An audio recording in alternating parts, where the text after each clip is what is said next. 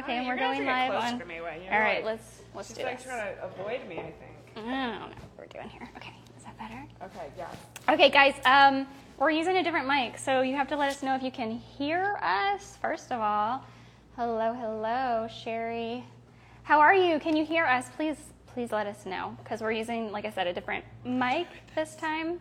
It's just, we're not doing anything with it. Yes. And we're talking about pet food myths. Yes, we're going live on, where is that one? Oh, Facebook and YouTube. Facebook and YouTube. I feel like I need my sunnies.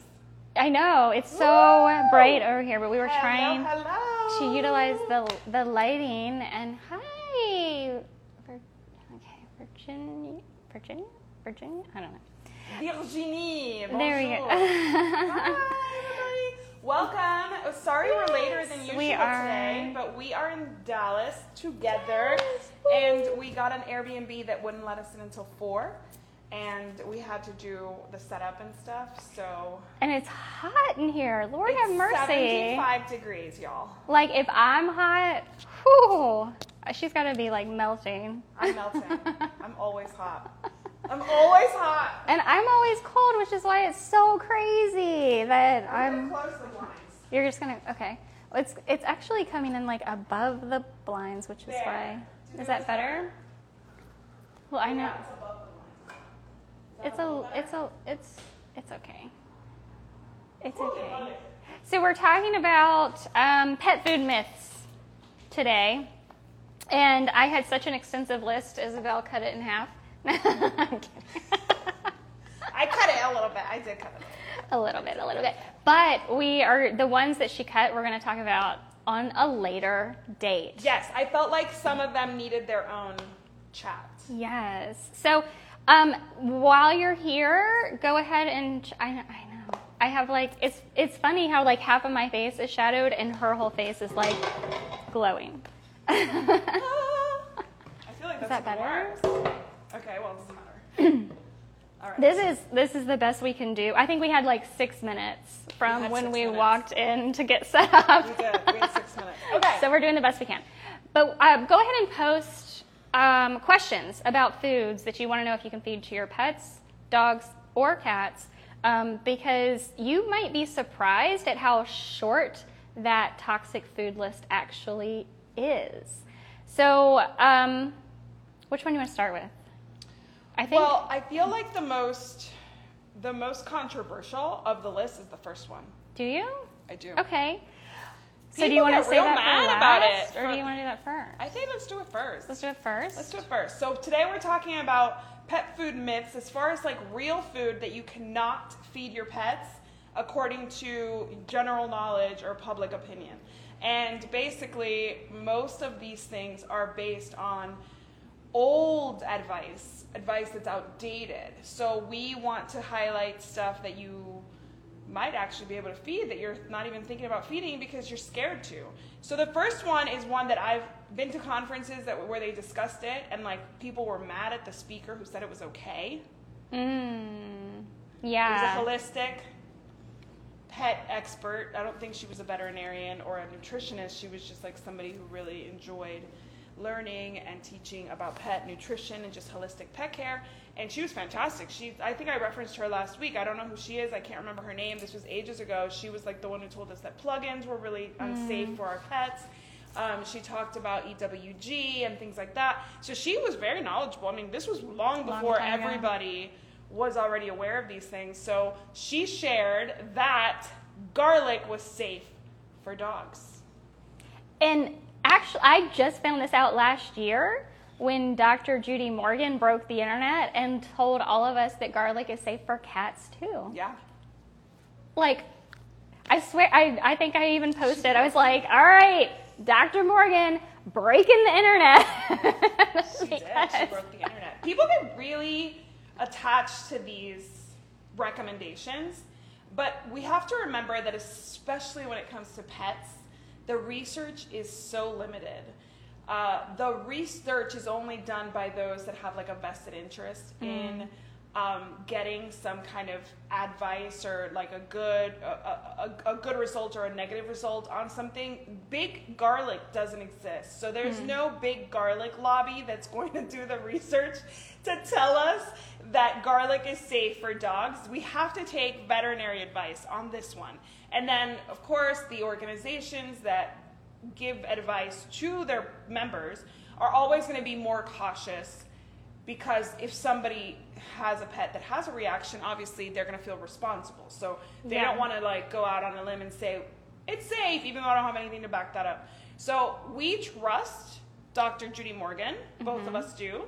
Yes. We think that she, first of all, has the best interests of pets in mind, but also has some really good understanding of the science, the gut, the effect that these foods have. So she is stating, or has stated, that garlic is safe for dogs and cats. Yes.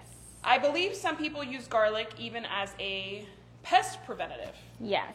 So tell us about that. So garlic is interesting, and the reason why so many people think that you can't feed garlic to our pets is actually based on bad science, not just outdated science, but bad science.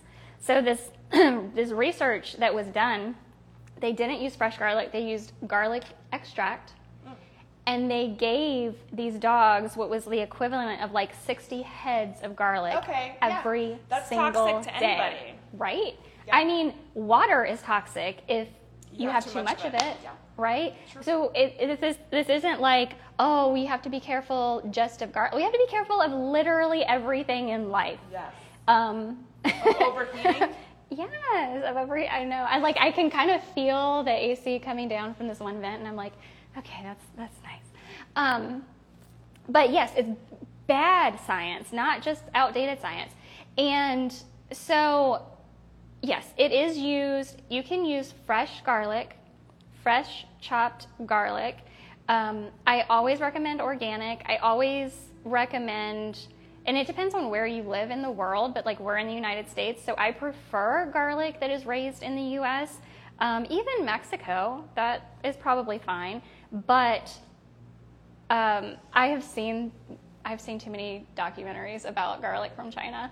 And yeah, I mean, I feel like Europe, you're good. Yeah, I don't know that we see it from Europe in the it'd stores, be really expensive to right? ship over here. So.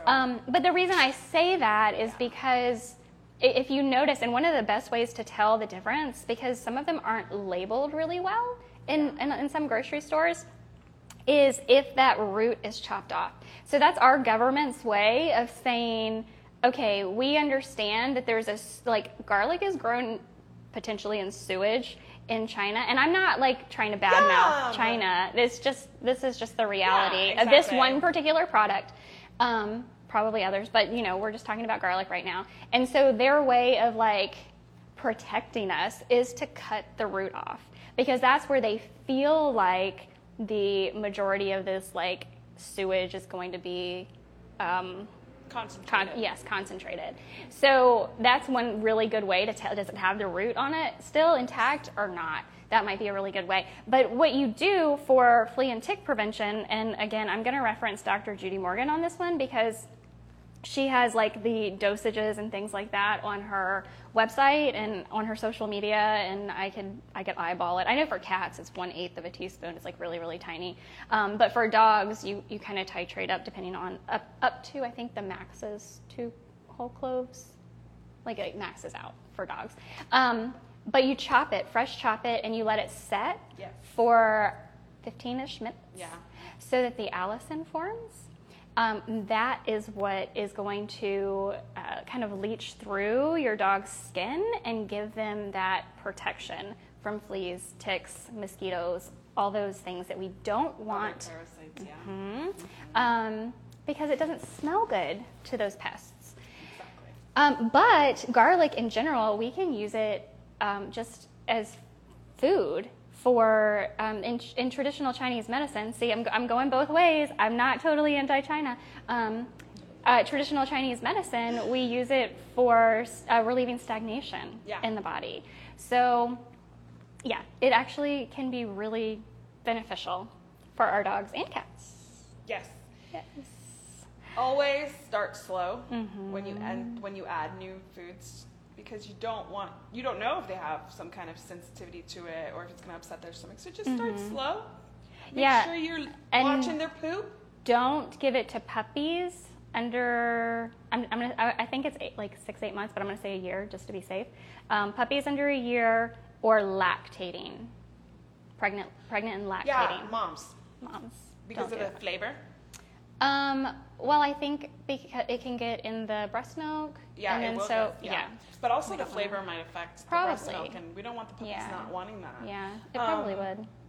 Hello, everybody, for joining. I know. Hi. Thank you so much. So garlic. Garlic is not the enemy of our pets. It is something that can be used properly. The next one is also one that gets a lot of heat, and I think it's such a great recycle for our pets. So we all know that avocados, you buy them with the best of intentions. We just went to Trader Joe's and bought 4 of them. We'll see how many we actually eat this week. But we always get the avocados. We buy them. They go a little bad. Now they're brown. I don't want to eat them, even if it's just bruised. My kid's like, ugh. Avocado is safe for pets. My cat, whenever my kids, we just slice them, take the pit out, and put a little bit of sea salt. But when I'm cutting it, my kids take the pit out. No, it's Why me. Are you laughing? It's my internal dialogue. What? What did you say? What did I say? No, it's my internal dialogue. Okay, now I know what you're saying. Now I think I know. I think I know exactly what you're saying. Her brain. No, it's actually not that. It's not that. Okay. Oh, you'll find out in just a minute. So I cut the avocado, take the pit out, and usually drizzle it with a little sea salt, or just put a little sea salt on it. Right before I put a little sea salt on it, my cat's already there. I don't want him eating the sea salt, obvious reasons. He's gonna be like, bah. But whenever there's any left over, I just let him lick it. He loves it. He doesn't take a lot of it, and I wouldn't chop it up and put it in his dish. Dogs, however, would love if you chopped up a little and put it in their dish. Please do. So the reason I was laughing is, she'll know. Anyway, because I wanted to say that avocado is a healthy fat. However, I recently learned from Billy Hookman that there's no such thing as good and bad fats. So that was going through my mind as I was getting ready to say it's a healthy fat. Okay, so I haven't learned this yet. I was thinking healthy fats and not healthy fats. So what is it? Let's retrain our brain. What is it? Yes. So if it's a fat found in nature, then we consider it healthy. Yeah. If it's man-made, it's not healthy. So, but in reality, anything man-made is not really healthy. Yeah. Right? Yeah. So we're not really talking in terms of healthy versus not non-healthy. We're talking whole foods versus processed foods is more of a good way to retrain your brain, like Isabel just said, because we don't want to demonize fats found in nature. And when we think of it as healthy versus unhealthy, we can very quickly say oh, well, it's fat and so it's unhealthy. So our government here in the U.S. we go through all these cycles. They demonize eggs. They demonize they demonize fats. Yeah. If it's found in nature, it's not unhealthy. So I wanted to say unhealthy fat. Yeah. So healthy fats. It is a fat found in nature that has benefits. Yes. So anything found in nature, if we look at eating a whole food, a steak, an avocado, an egg, whatever it is, they're all going to have fat in them. Yeah. And we don't want to demonize that fat because when the way it's found in nature as a whole food is in this perfect harmony, this perfect balance. This is what nature intended for us to eat. So to stop demonizing, I guess. No, I fats in general, and just Fat processed, is fat. not processed, right? Yeah. Instead of healthy, unhealthy, because our doctors, our government are going to put whole fresh foods into unhealthy categories when that's really not the reality for us or for our dogs and cats. So Yes. I still want to say, because we've just been trained, like that's Yeah. what's in our brains. Yeah. I still want to say it's a healthy fat. I think it's a healthy fat. I like that I like that my kids eat it. And my kids, like I said, I'll just slice it up and serve it to them. They use a spoon to eat it like a little cup. The avocado is portable. It's like a great snack for them. If they're not feeling dinner, I'll be like, you don't have to eat this, but you can have an avocado. And like usually they'll eat a whole avocado on their own. And my kids, I'm not worried about their fat intake because like kids are so finicky, like probably not getting enough fat, like true, really rich fats. Healthy fats. Like, I was trying to say healthy. Natural, found in nature. Yeah.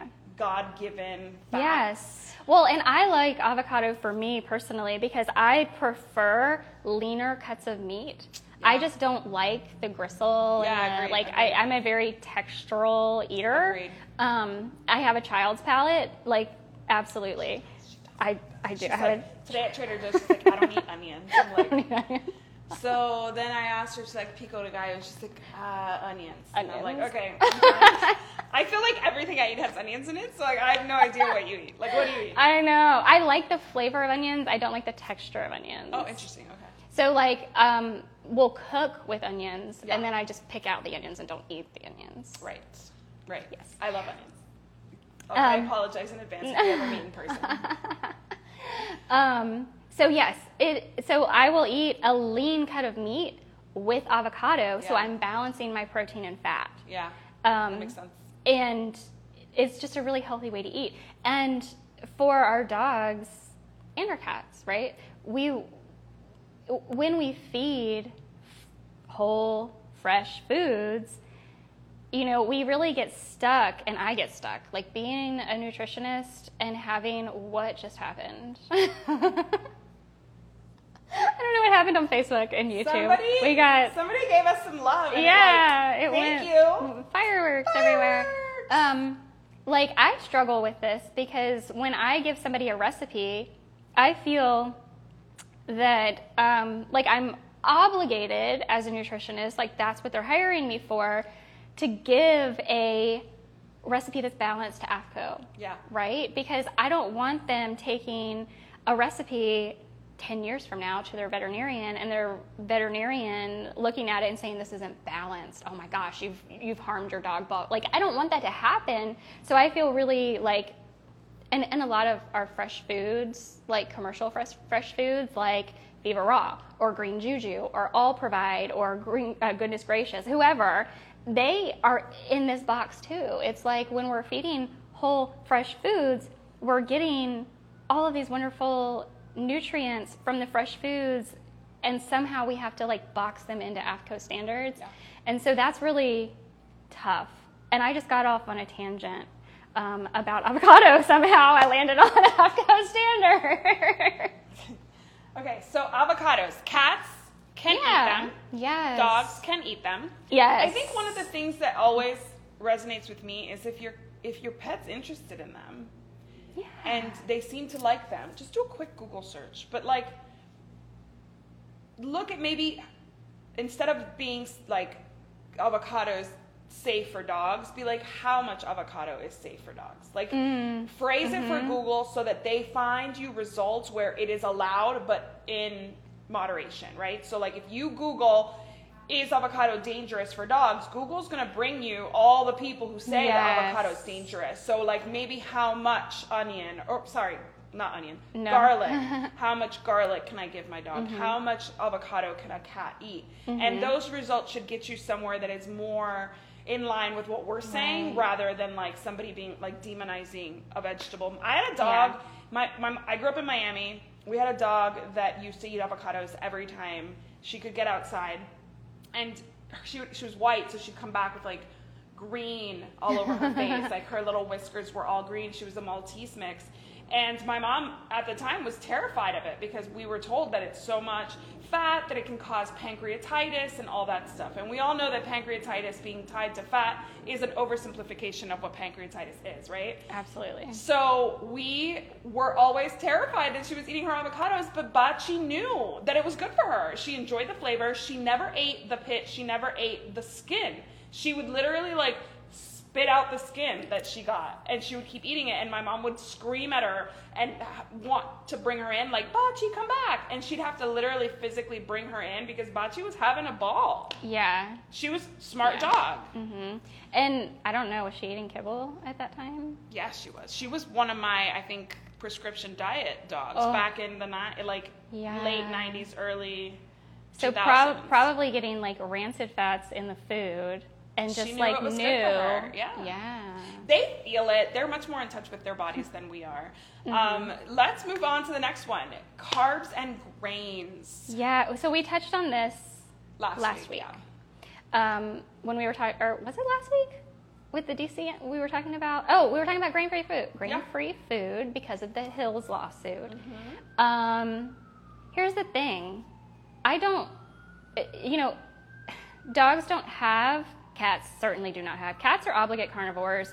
Dogs, I think we're settling on scavenger carnivores. Scavengers. That's that's how I I'm always think of Yeah. them. We know the history of dogs. They did not get balanced food every Right? single meal. They got what they got during domestication. So, Yes. and that was a benefit for both parties, right? Like, they would eat the leftovers, and then they wouldn't attract, predators wouldn't Right. show up because the dog had eaten the leftovers or whatever. Yeah. So, So it's great. there's no biological requirement for grain. But will they get grain if they eat the stomach contents of a prey animal? Yeah. Really, really small amounts. Right. Probably fermented at that point, Yes. right?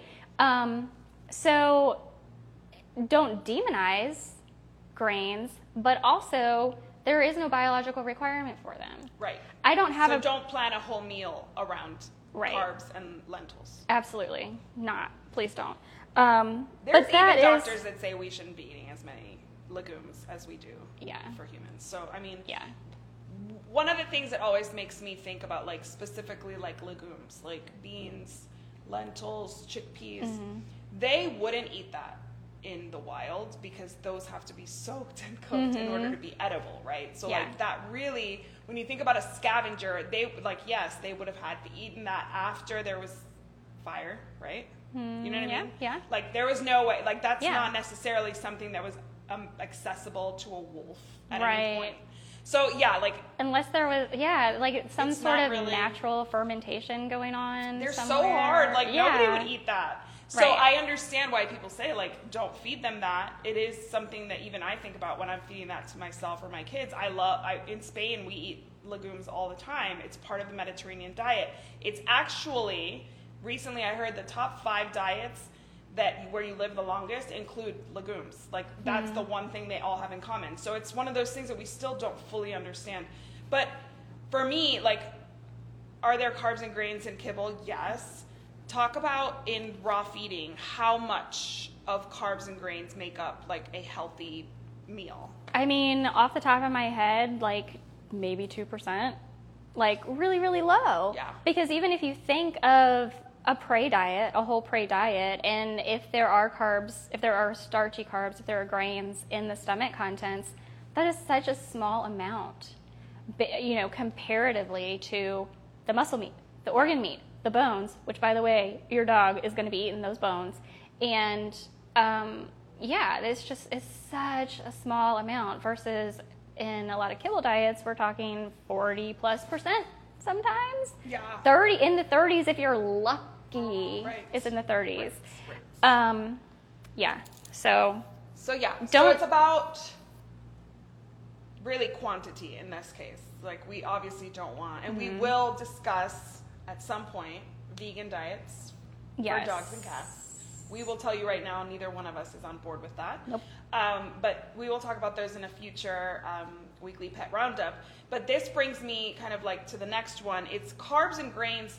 Really, if a dog is getting those, it's usually from table scraps or human food, and you don't want to feed those anyway because they're usually, any kind of carb you're eating is super high in sugar, super high in spices and stuff. In Spain, if I was going to give my dog some kind of meal that included a legume, it's going to have a ton of salt and spices and paprika and things that like they're not going to enjoy need it. and they're not going to need it, and it might upset their stomach. So like really the next one we're going to talk about is human food, and it's really about like, can they have human food? Yes, but like why would you give them certain things over others? Like my dog now, I said this last week, I think, where one of my dogs passed away, and I was so strict with her food. And then when, you always plan that, like, their last meal, they'll have something delicious that they couldn't have while they were alive. But I couldn't do that because she got so sick so severely, so quickly, that she didn't want to eat toward the end of her life when I knew that it was time to say goodbye. So right now, I do share human food with my dog because that changed my perspective.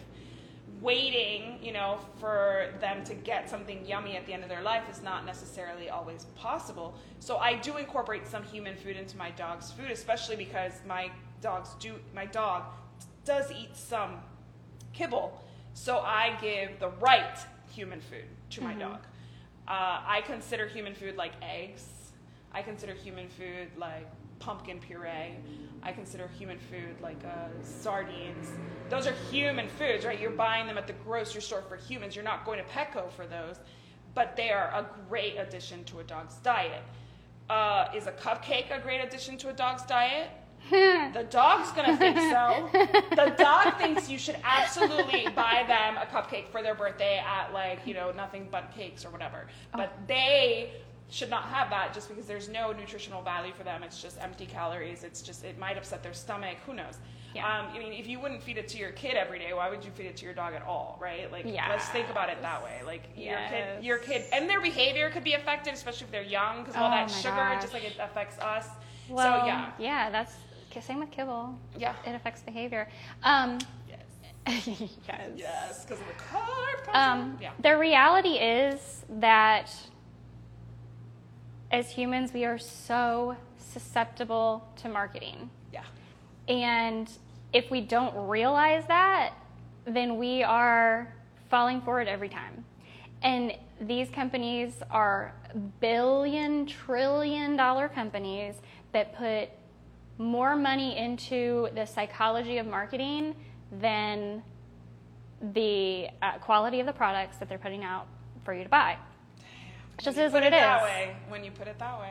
It just is what it is. It is what it is. Everything you see on that package is designed for you as the person who has the money in the wallet to buy it, not for that pet.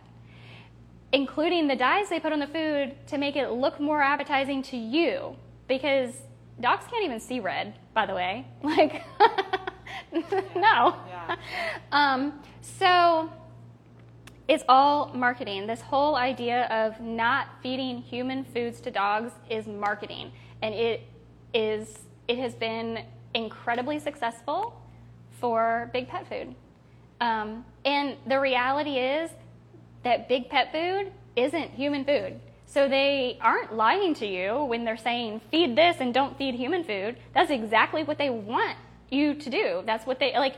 Everything that goes into the majority of big pet food, at least, is not human grade, is not fit for human consumption. So it's not human food. So they're not lying to you.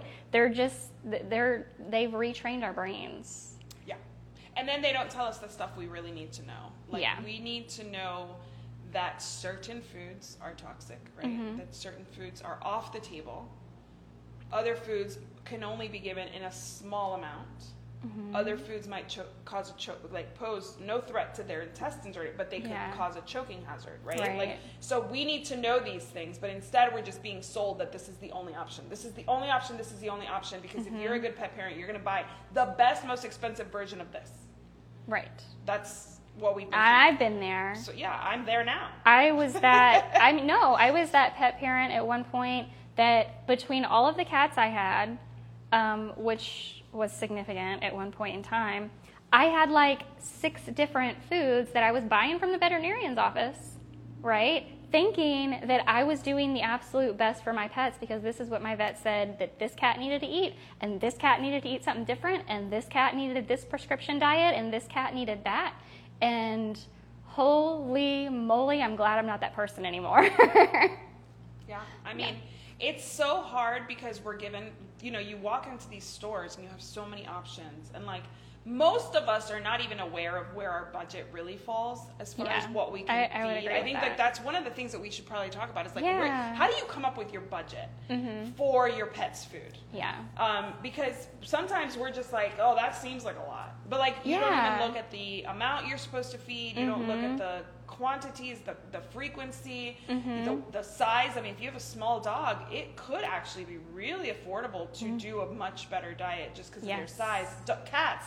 My cat does not have any kibble whatsoever. I want to make sure people know that. Like, for me, a cat is small enough that you can afford, even the worst wet food is better than the best kibble, in my opinion. And you'll tell me what you think about that. But like, my cat does not have any kibble whatsoever. And like with him, I can do a little more upgrading because he's small versus my 60-pound dog, right? So people don't realize that there is a budgetary component to this that you might be missing just because you're going off of the top of your head. And it's really important because this is a 15-year commitment when we get our dogs. So knowing what that budget is and like reevaluating that budget if we get a raise or something like that, that's really a really important part of feeding our pets and being a responsible pet parent. But human foods should not be demonized. The only thing that should be demonized probably is that, you don't want to give them something that has a ton of salt, because especially if they're on kibble, they already have a ton of salt coming in their diet. You don't want anything with tons of sugar. So like, I make scrambled eggs for my kids all the time, and I will I'll leave some in the saute pan so that if my kid doesn't want it, I can give it to my dog. But what goes on my kids' plates gets salted, whereas what stays in the saute pan does not. So if my kid asks for more, he gets more. And I don't give her eggs every day. I only really give her the leftovers because it's kind of common that there are leftovers, so I don't feel like I need to like make some just for her. But she gets them a few times a week, but she doesn't get them salted just because it's like, what's the point? Why am I going to first waste salt because I like expensive salt, and two, give her salt when I know she's on kibble where she's getting a ton. So it's a matter of making the right choices, kind of thinking it ahead, planning it ahead, like separating. If you have a turkey breast, I mean, give some as treats. Like, your dog's going to love that. Most of us after Thanksgiving just like end up freezing it, or like it goes to the trash because you didn't finish it. Like, your dog would love that. That's such an amazing addition, and you don't have to worry about it. I mean, sure, you don't want to give them a ton of skins. Definitely no cooked bones because they splinter, whether in their mouth or in their digestive process. So you don't want to do certain things. But the actual food may be safe. It's just a matter of how you handle it, how you prepare it, how you give it to them, and knowing what you can't do, which, I mean, did I miss anything? Like, really, like, common cooked bones, like chicken skin. I mean, honestly, they can have a little bit of chicken skin. Yeah. Like, it's yummy. So let them enjoy it, but just don't peel off all the skin of the turkey and give it to your dog, because that's probably going to cause some upset stomach. Well, yeah, and if they are eating kibble, then could cause a pancreatitis attack as well. Exactly. But the meat won't. The meat will not. So yeah, and take your turkey carcass or your chicken carcass and make some bone broth. Yes. Don't waste stuff. Yes. Do not waste stuff. Yeah, think of, like, do you have any like people you follow that are creative like that? There's a human chef. I think he's from Spain, so I don't know if he's big in the U.S., but I remember seeing this on like a TV show where he literally talks about, in his book, how to use all the unused parts of the animals for human food. Oh. For human food. So I'm pretty sure I saw this in Spain, and it was basically like using these old ingredients that we no longer use, like where 100 years ago, the whole animal was used for different reasons in different ways. Oh, so, I'm not eating a pig snout. Ain't happening. I know, but you can make some kind of broth out of it. I'm sure you can. So that's what that book was about. Do you have any ideas or like any resources that kind of give you creative ways to use? My. And I'm putting her on the spot. I always put her on the spot. Yeah. Because I trust her that much. No. Because I believe in her so much. No. Especially for No, for pets. For humans, none of us are going to eat that stuff. No. So I'm not going to bother telling you about it. Apparently, there's like a movement, though. There's a movement. Oh my gosh. Yeah, you should create something like that. Oh, Lord Jesus. Okay. You guys make beef tallow at home? We do make beef tallow at home. Using up the fat. Yeah, we just get tired of wasting stuff. Yeah. And I'm tired of cooking in seed. I don't want to do it anymore. Yeah, no more seed oils. Yeah. Tell my husband that, please. Okay, the next one. I'm not going to even talk about this because you're the expert. I mean, I'm all for it. So. Yeah. So especially with our traditional medicine veterinarians, people just want to demonize raw meats. And yes, is there a concern for pathogenic bacteria? Yes. Salmonella, Listeria, E. coli? Of course there is. But more so for humans. More so for the contact with humans. Because is it possible that our dogs could become sick from Salmonella or E. coli or Listeria? Absolutely. It is so much less likely. Their digestive tracts are shorter and more acidic. They're designed to eat dead, to catch a prey animal, kill it, and eat it. And if you think that doesn't have pathogenic bacteria, you're out of your mind. I wouldn't even touch it, let alone put it in my mouth. But because they're coming back to it, especially if you think about, let's think about a lion or a tiger or a leopard, and they're catching a large piece of prey, a zebra or an antelope or whatever the heck they're catching right over there in Africa, which is so beautiful, and I want to go one day. They are taking down this entire animal, and they're coming back to feed off of that carcass for days. Yeah. And they're bringing their friends. Yes. Yeah. They're sharing. Yeah. They're slobbering. It's getting flies, and flies are helping themselves too. And they're laying. There's larvae. So our animals, they are designed to handle it. Yeah. We are the animals who have evolved into fire. I want to say say an inappropriate word. Using fire to. Yes. Well, I'm sure that before fire was a thing, their tolerance was very different. Very different. Yeah, like our bodies evolve to what they're exposed to. Yes. And so do pets. So that's why when you're transitioning from people to raw, there's a process, right? Yeah. So yes, I think that the biggest thing about raw food is we obviously think that raw feeding pets is safe. Yes. I've had veterinarians kind of look the other way about the fact that it was raw. I've had veterinarians look the other way about the fact that it was homemade, just because my pets were so healthy and they knew that my husband and I were diligent. I had a vet that used to come to the house because I had 4 dogs, so she saw where we stored the meat, how we stored it, what we did. She saw the recipe. She saw it all. So she was not going to recommend it to people, but she was comfortable enough to be like, okay, sounds like you've got it under control. I've had other vets that were like, please don't do that. And I was like, well, it's worked for us for X number of years, and that's what we're going to do. And it was like the end of the conversation. I've been very lucky with my vets. They've never made me feel bad. Probably because of what I do and because I speak intelligently on a topic, and they're like, okay, sounds like you have it under control. Maybe not my favorite thing, but it's okay.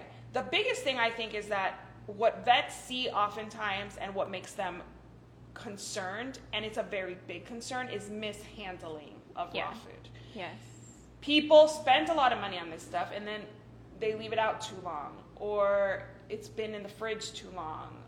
All these things happen, and they think, I can push it, when they shouldn't push it. So, that's the biggest thing for me is raw meats are safe. Raw feeding is safe. It's actually, to me, and ask my dog, the ideal way, because it really is the most natural way. I think cooked food is great too, lightly cooked, where you're not like overcooking and over removing all the nutrients from all the heat. But if you're going to do it, you have to commit to do it properly. You have to sometimes say, like, this is too much of a risk. I'm going to throw this batch away or this container away because I've made a mistake. It's not really practical for travel. So you have to, like, have plans in place. If you are, like, say, a military family like us, when we moved from Louisiana to El Paso, we were feeding raw. And so we had to go every night to a hotel with a fridge. We had to make sure that we had tons of ice. We only packed a certain number of days, and we had canned food just in case something went wrong. We had a plan in place. Not ideal, still stressful, and if something goes wrong, you're losing a lot of money because if you end up spoiling it. It goes to the trash. It was a huge cooler. I had 4 dogs. Not something I'd recommend to like an entry-level raw feeder. But is it safe? Yes. I remember somebody telling me that their vet was so anti-raw feeding. And they were like, because, people will feed their pets like food with maggots in it. I was like, people don't do that. That one person did that. Yeah. That one person made a very poor choice, and now your vet is making that the lowest common denominator and making it so that we're all the same. And that's not the case. I think most people who feed raw are very responsible about it because they wouldn't make the investment if they weren't. And the reality is, I'm going to pull it. Oh, you know what? It might be too much to pull up right now. Maybe another time. Susan Thixton, I think every year on her blog, will put the number of pounds of kibble that or of pet food that has been recalled and why. And when you look at the pounds of kibble versus raw food that are recalled for pathogenic bacteria, it is like in the millions of pounds in kibble. I found it. Oh, in there 2023, more than 236 million pounds of pet foods were recalled. The most common cause of recalls this year was due to pathogenic bacteria contamination, and it's all big pet food. Yeah, there's like a small amount with one raw food is on here. But Purina, Royal Canin, Purina. I have no idea what Stratford is. Mid-American, we know that one. TFP, Blue Ridge, Mid-America, TFP, Blue Ridge. So, I mean... It's the suppliers usually from the supply chain. So, it's like millions and millions and millions of pounds of kibble are recalled every year for pathogenic bacteria contamination. That kibble that you have in... Like, how we think that kibble is safe, how that doesn't have a warning label on it to wash your hands after you touch it is beyond me. Between the pathogenic bacteria, the rancid fats, potential aflatoxin contamination, I don't know how we don't have warning labels. Yeah. When my kids help me feed the pets, whether I'm giving them like a freeze-dried raw or like dehydrated raw treat from Bear's Bites, love you girl, or kibble, I'm like, wash your hands. Yes. Doesn't matter what it is. Yeah. Just wash your hands. Yeah. Because in the same way that if you were to let your child touch what you're cooking and go play, in many cases, it's not going to be safe to do that. Right. That's why we wash our hands before and after we cook. Because there's bacteria on things, and some bacteria should just stay where it is. What's really interesting to me in this topic is something I always draw a parallel on. My sister had a baby recently, and in Spain, the recommendation is that you put your lettuce in a tub with a tiny bit of Clorox bleach. Okay. So that any listeria that might be on the lettuce dies. And then, of course, you rinse it. You kind of like let it soak for 10 minutes. My sister told me about it. I kind of like had a fit, and then I forgot the details. But that is the recommendation. She had a lot of salads. She used a lot of bleach. It's just the capful, right? In like a tub. So it's like, it's diluted. I get In it. the United States, that is by no means a recommendation. That does not exist here. We do not do that. Meanwhile, we have a ton of lettuce. I mean, how many recalls have we seen for lettuce in the past 12, 15 years? Yes, exactly. So the recommendations are based on whatever science that part of the country bases their stuff on. We might be risking it. I ate lettuce all the time. I had 2 pregnancies, like no issues. I did not have any stomach upsets that I could trace back to any kind of produce. So this is the same thing. It's like, one doctor might give you a recommendation to not have any cheese during your pregnancy. Some might tell you you can have XYZ cheese. Some in Europe, it's very strict about having like cured meats. You have to freeze them before, like for a certain 24 hours. Like if jamon serrano, like the like prosciutto equivalent, you have to freeze it. Okay. The not like for 24 hours. Here, nobody told me to do that, right? So it's like really when it comes down to Serrano it. ham, is that what you said? Serrano ham. Jamon For serrano. the white girl over here. Serrano ham. I'm sorry, I No, you're totally good. forgot You're good. that there was a translation for it. I swear to you, I was like, they don't know what Serrano ham is. It's prosciutto's Spanish cousin. But yeah, I feel like these recommendations are always going to vary based on where you are, who you speak to, your veterinarian's experience, tolerance toward raw feeding. But if you're interested in raw, just find an expert. There's one sitting right next to me that can direct you in the right way to do it, and the way to balance the meals, either per meal or over time or whatever it is you want to do, or whatever it is your pet needs. So there are ways to do it properly, as with everything in life. I mean, listen, there's a way to drive a car in a way that you could kill yourself, and there's a way to drive a car in a way that is safe for everybody on the road. This is the same thing. You do it wrong, you're going to pay the consequences, or your pet is. Yeah. Next one. Yeah, this is a big one if you're in the raw feeding world already, or you're like just dipping your toes in, like what's going on here, and you start getting into some social media groups, and there is a huge debate, depending on where you go, what you look at, who you're talking to. Do carnivores need vegetables? And I will say, even for myself, I have gone through a period where I tried an animal-based diet and I was not eating vegetables. And quite honestly, I felt amazing, but I eat vegetables now. And I think we have learned through science, through real science, that there are plenty of nutrients that we can get through vegetables that we're not getting from meat. So again, if we go back to prey diets, a wolf in the wild, a wildcat, whatever, they're eating the stomach contents of their prey animals, number one, which is going to contain vegetables. And our scavenger carnivores, our dogs, are what is happening over on Facebook and YouTube? Thank you for the balloons. What our scavenger carnivores, our dogs, are going to eat whatever is available to them at the time. So if they aren't able to catch that squirrel that day, because squirrels are fast, then are they going to munch on some grass? Does your dog munch on grass? Absolutely, Yeah. They do. Are they going to eat a blueberry off of a blueberry tree? Yeah, or bush. It's not a tree, it's a bush. Absolutely, they are going to do that. So we can really get in the weeds with like, I only want to feed my animal exactly what they would eat in the wild, but then also somehow overlook the fact that They're still survivors and scavengers. Yes. They're going to do what they need to do to eat. So, Absolutely. Yeah. And honestly, we've seen that. Like in the Forever Dog, they have... The good thing about that book is that there's a lot of research cited in that book. And like we've seen like how blueberries can increase longevity. We've seen how green foods are so beneficial. Orange foods are so beneficial. And we see that with us. Like we see that with us.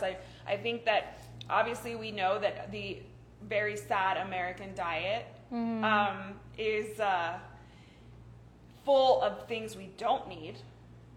But when you think about the basics, like you said, whole foods, they're good for everybody. There's benefits for everybody. There's different nutrients in every food for a reason. That's the way it's designed, in my opinion. That is a God-given gift, right? Like why can pigs find truffles and we can't? It's amazing. It's it is truly like we all, just like going back to Bachi. Bachi was in a backyard in Miami. She could have eaten other things.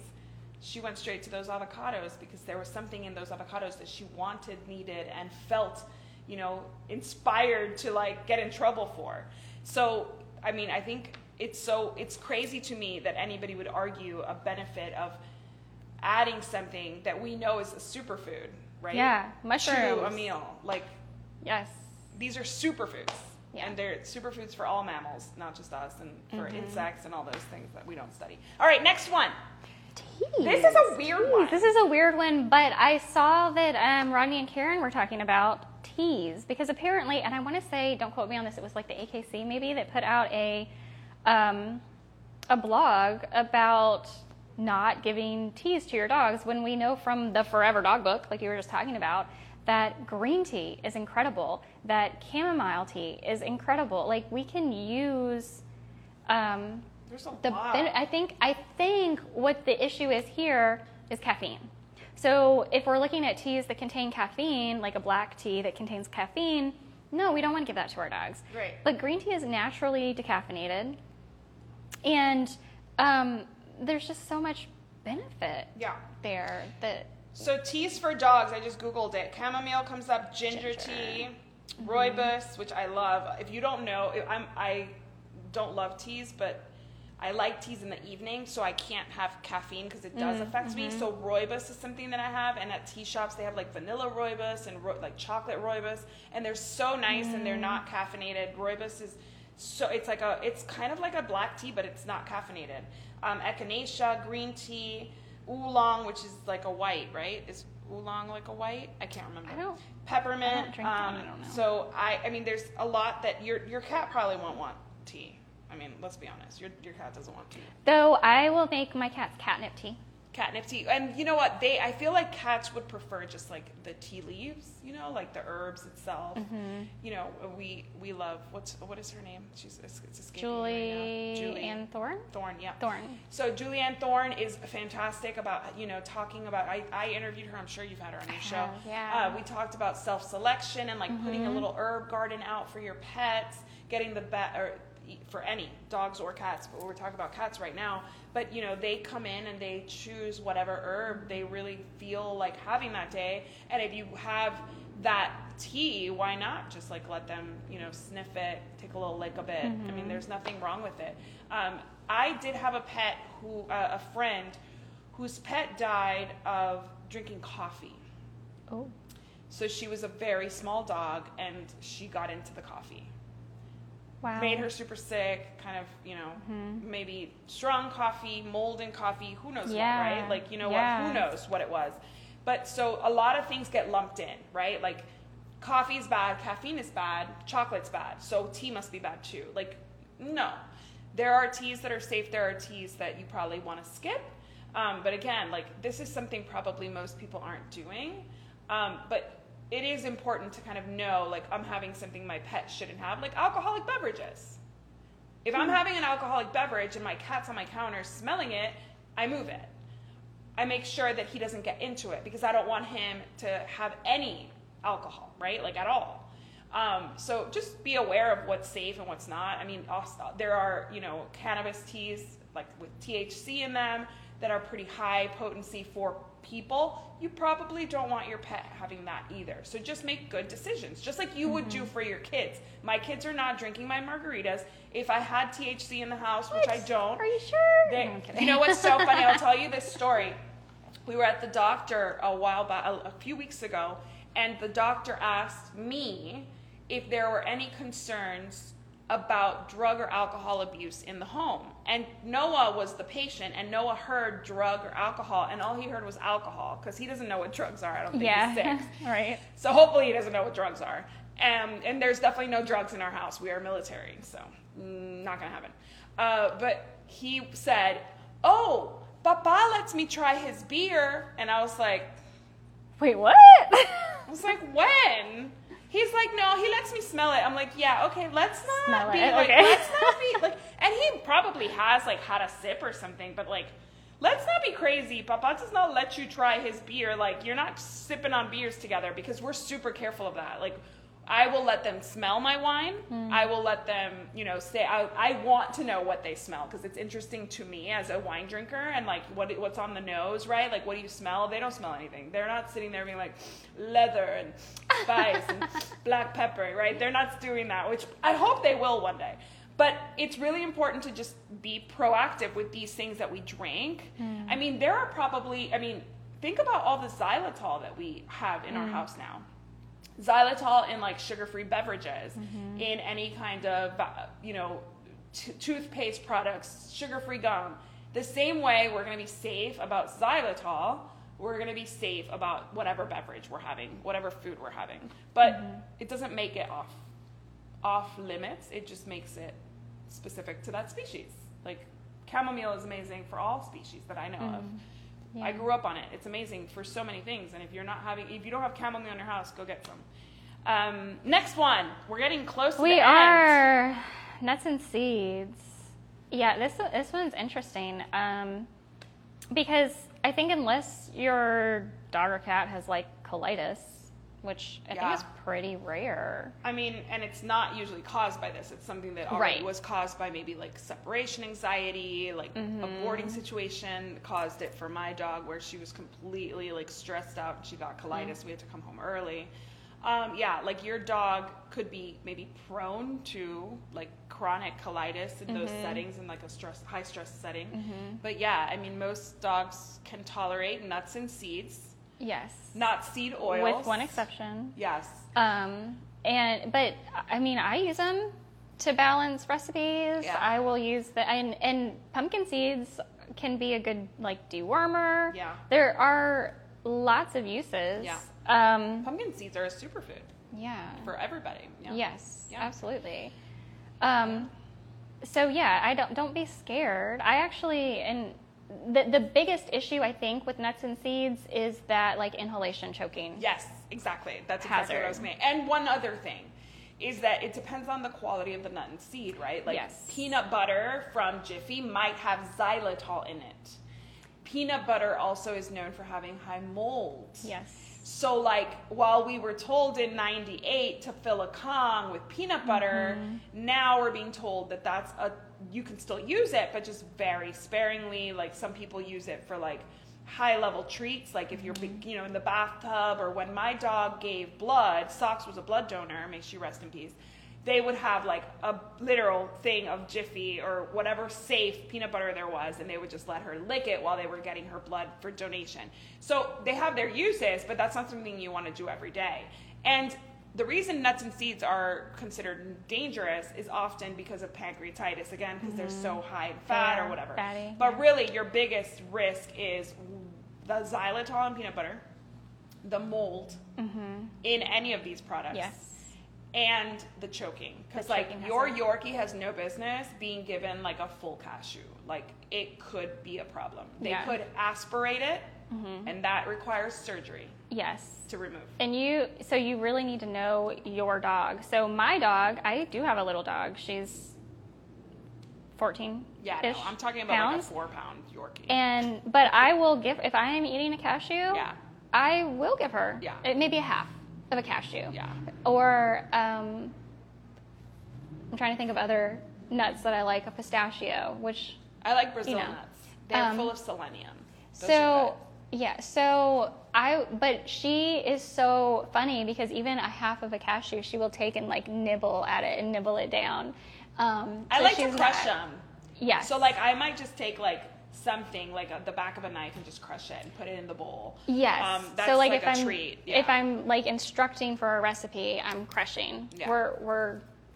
We're not putting whole nuts because in the... with Kira, she's a big dog, but she doesn't know what to do with it because it's like such a different texture than she's used to, that I do think that's like kind of like, so I crush it and put it.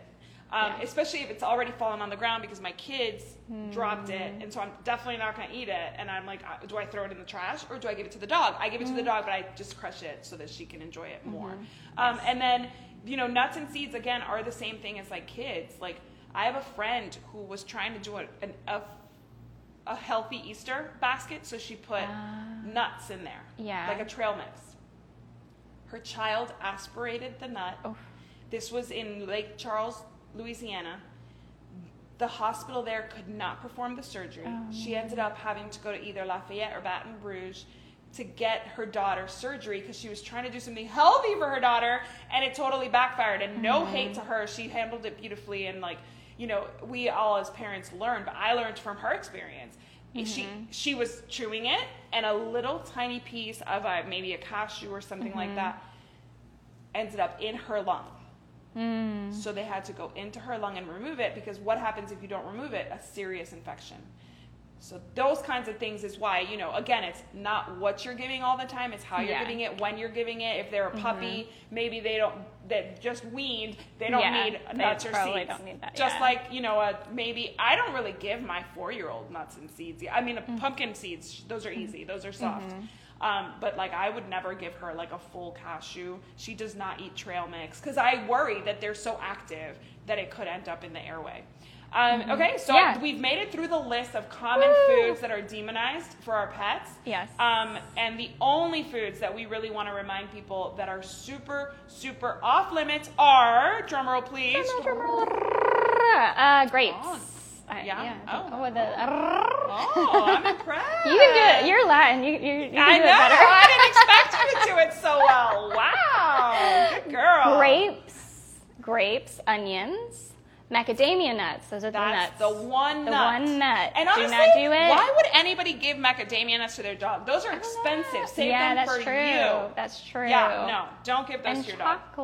Chocolate. We already know chocolate. And the funny thing about chocolate is it's really the cocoa, right? Yeah. So like, yes. It's all about how much chocolate is in that chocolate they got into. My sister's dog, Satchmo, the day I left him in her care, he showed up at my house in Louisiana. 6 months later, I went to see my sister in Miami. She lives in Spain. I lived in Louisiana at the time. We met in Miami so I could hand off the dog to her. She had decided she wanted him. I adopted him to her. The day I left, after our visit together, she was 100% in charge of him. He got into a bunch of chocolate. We had just gone on a cruise we went to. The cruise was Italian. It was the MSC, where we went on the yacht club. Yeah. That's a story for another time. But she had left her suitcase, new pet parent, totally forgot, spaced, and that was Italian chocolate. That was like almost 90% chocolate. That was dangerous. Yeah. If it had been a Hershey's bar, probably more like butter of some sort. Yeah. You know what I mean? Yeah. So again, it's the chocolate is... cow is so small. Yes, exactly. So always be careful. Another reminder for xylitol, if you don't know what xylitol is, it's a sugar alcohol. It's basically like a sweetener that doesn't have any calories. So it makes its way into a lot of foods that are meant to, be sweet but low calorie. Also, it's used a lot for some reason. I don't know the science behind it, but it's used a lot in dental care. It is. Yeah. And my holistic dentist recommends it. Like they have a wall of products, toothpastes and gums and whatever that is xylitol based. And I won't buy it.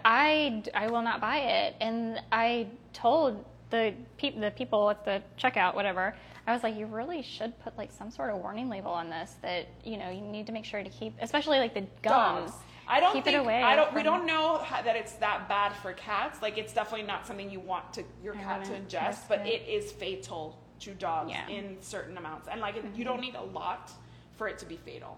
So your sugar-free gums, all of that stuff, I won't buy it. Like I seriously won't buy it. Right now, I had some sugar-free gum that I bought on a trip because my ears were popping on the plane, and I literally put them in like my underwear drawer because I don't want Kira anywhere near that. And it smells good, right? So this was like a fruity gum instead of like a mint one. Maybe she wouldn't get into the mint, but this one smelled like fruit and sweet. So I had to put it away in a really safe place because I'm scared that she's gonna try it. And usually if they find a pack of gum, they're gonna eat all of it. Yeah. If it smells yummy to them, they're going to eat all of it. So that is a lot. I actually wonder if a cat would be interested in mint gum because catnip is in the mint family, and I wonder I've never seen any research on how it affects cats. They've just kind of said, to be on the safe side, right, let's not give it to cats. But dogs have been dying of xylitol ingestion. So just make sure that those are the more processed foods, like a chewing gum that's made with who knows what and who knows how. I have no idea how that's made. Those are the most dangerous things. Like your scrambled egg, share it. Make your dog's day this weekend and give them a little scrambled egg. Yeah. Well, and that's the thing, right? Is it real food or is it not real food? Yeah, exactly. That's what it comes down to. You're safer with real food than you are with a lot of the nastiness we buy. We did really well at the grocery store today. I think we did until we got to checkout, and then I was like, yes. No, and She was like, can you just make sure that it's organic, blah, blah, blah. And is that organic or is that not organic? And I was like, okay. I always do organic produce and fruit, so it's fine. Same. We agree on that. Yeah. But I was like, I'm getting wine, and that's not organic, girl, okay? But she was like, we're walking out with our healthy foods, our avocados to make our own guacamole. We got organic tortilla chips because organic. We got hummus. We got like good, healthy snacks. And then she's like, 2 of these packages of like these little cones with chocolate in them. What are they called? Just the tip? They're called Just the Tip. She's like a 15-year-old. This woman is like a 15-year-old. So that was it, guys. We're in Dallas. That's why we're together. We're in Dallas. And we are going to a ghost tour tonight. So we're excited. It is cooling in here. The sun is setting, so it's not in my face like it was a second ago. Yes. We are going to have a great time. We are going to see you on Wednesday for happy hour. We are not going to commit to a time yet. Okay. Because we are going to do like a cat cafe on Wednesday nearby with cat therapy. Hi, cat therapy. We're hoping to meet up here in Dallas because she's local. So we are going to do that, and then we'll come home, and we're going to have the wine chilling, and we're going to do happy hour together. And what are we going to talk about? What are we going to do? We're just going to chat about the week. I need to figure out some questions to ask you about these conferences. Well, I just finished up. We have a few minutes, I think. Sure. I just wrapped up the Texas Pet Sitters Conference. I was the MC for the second time in a row. I don't know how this organization, I've been to the conference before. I spoke at the conference in 2016, but I left the pet sitting industry in 2020. So I don't know what possessed them last year to invite me to be their MC, but it is the happiest weekend of my life. I get to be such a goofball. I get to like dance on stage, and I get to just ham it up. And I'm super organized too, so I'm very like, what's next? Let's introduce the speakers. Let's everybody be quiet. Let's respect our presenters and our neighbors. So it's like it merges my communication styles, which I learned at the conference. I'm a personal and functional communication style. So it blends both of my strengths beautifully. And I had such a good time. Shout out to any of the attendees of the 2024 Texas Pet Sitters Conference. You guys were so awesome. I had so much fun. I hope you enjoyed it as much as I did. I know the planners, the board of directors of the Texas Pet Sitters Association had a great time. They were so happy. And next year we're going on a cruise. Woohoo! I've already got my room on hold because I'm going. I don't know what I'm doing, but I'm going. Let's go out in the middle of the ocean and risk our lives. Why? What? No, You're not a cruise girl. I have been on many cruises. Me too. And when it is you are in the middle of the ocean and it is pitch black and all you see is black, you realize that you're about to die. No, you're not. It's less safe to be downtown Dallas driving with this one. It's Titanic out there. It is. It's not. Nobody is coming to save you. What do you mean? We have an amazing Coast Guard, and Nobody is coming. By the time the Coast Guard gets there, ain't nobody coming to save you. Let's see who's getting on the... Can you stop jinxing my trip, please? My goodness. You're putting this out to the universe. Well, thank you guys. By the way, we have not had any cocktails today. This is just us. No. This is just us. So we're going to go see some ghosts here in Dallas. Ooh. And tomorrow we have a lot of work to do. So this is like a retreat. We're going to try to do some yoga or some Soul Cycle because I've always wanted to try a Soul Cycle class. We're in Uptown Dallas, so we're having a good time because everything's like walking distance. We just checked in, so that's why we were late because our check-in was at 4 o'clock, and then we had to put all this together. Yeah, we did not have time to put all this together. No. There was no time for that. And now we are no longer sweating, so everything is really working out great. We hope you guys have an awesome evening. Yes, I do. I hope so. And I hope you enjoyed today's episode. And if you have any other questions that you can't Google or Chat GPT, that's what I was going to say earlier and I forgot. Create your own GPT and season it with your info and yeah, like I have my GPT to where it is only giving me holistic answers. Yes. Because Yes. I don't want. The only thing about AI is a reminder. I write for businesses. I write blogs for pet businesses. And the other day I was covering the Houston rodeo, which is happening this week. And I just put in, like, so that I can get like an overall like event breakdown. I put in like tell me about the Houston rodeo or whatever. It gave me the wrong dates. Oh, it will lie to you. Like, so just verify. I mean, I wasn't using it for that reason, but like, don't take AI as, because I literally had the rodeo website open and I was like, that's not the dates. Like, what are you talking about? I want to be hip and tell him to. No, I'm old. It will lie to you. It does lie to you. 100%. Always verify everybody. Especially, we're in an election year. Check your sources. Lord have mercy. Check 4 sources. Verify me. Don't trust me. I mean, I trust me, but don't trust me. Like, I'm going to tell you something. Please go verify it. Yeah, always verify. Yeah, Yes. and none of this is veterinary advice. There's a caveat. There's a disclaimer. There is a disclaimer. None of this In is fact, veterinary advice. go to my website and you will see my disclaimer. Exactly. My show has the same disclaimer. Always discuss these with your trusted veterinarian, whomever that may be, and however they may lean. Yeah. Because sometimes we can help educate our veterinarians too. Because if they give us an answer that contradicts what we found elsewhere, then ask them where they're getting their information. Or show them. Show them where you're getting yours. I've done this where it was when I was trying to do titers, and my vet had not heard about this whole like titer testing. And that's insanity to me. No, this was years ago. Even like, so when Dr. Lori Kosher was recently on my show this year, we talked about titers. She said that for veterinarians and vet staff, because they are constantly getting the rabies vaccine, anytime they are in contact with an animal that they suspect has rabies, they have to get them again? They can get titered. Yeah.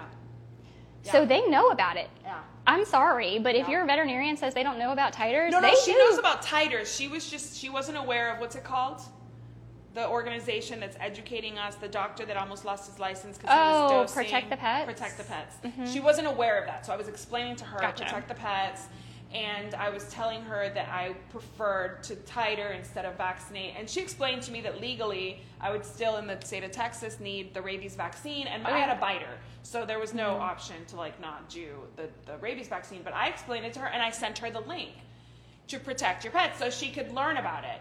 I'm sure that from her perspective, that was a super risky, shady thing because she's very traditional. She even called, but this is the beauty about my vet, she called her mentor to discuss it.